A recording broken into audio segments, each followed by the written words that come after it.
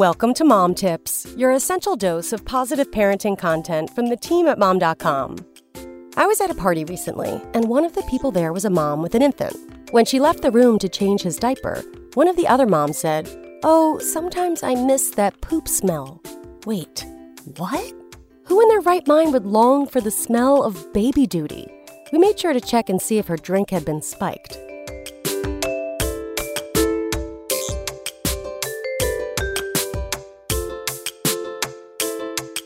I think sometimes we romanticize every aspect of our kids' lives and start to believe everyone when they say, "Enjoy this because you're going to miss this stage." Sure, there are moments we all miss about our kids being babies, but there are definitely certain things we don't ever want to relive. Here are a few. 1. Keeping track of bowel movements besides your own.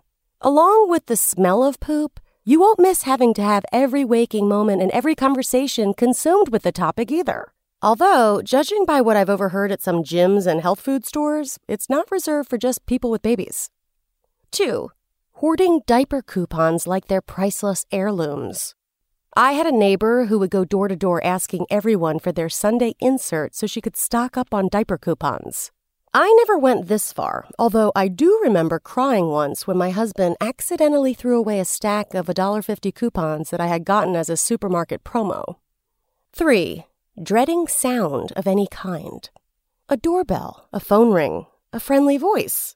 Any of these are enough to make your blood run cold when you've got a baby napping. Once they become better sleepers, though, you'll be back to dreading sounds just because you hate human interaction, like normal people. 4. Taking an hour to get into your car and another hour to get out.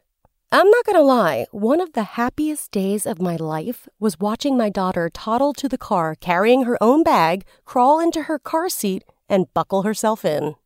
5. A bag that doesn't weigh 50 pounds.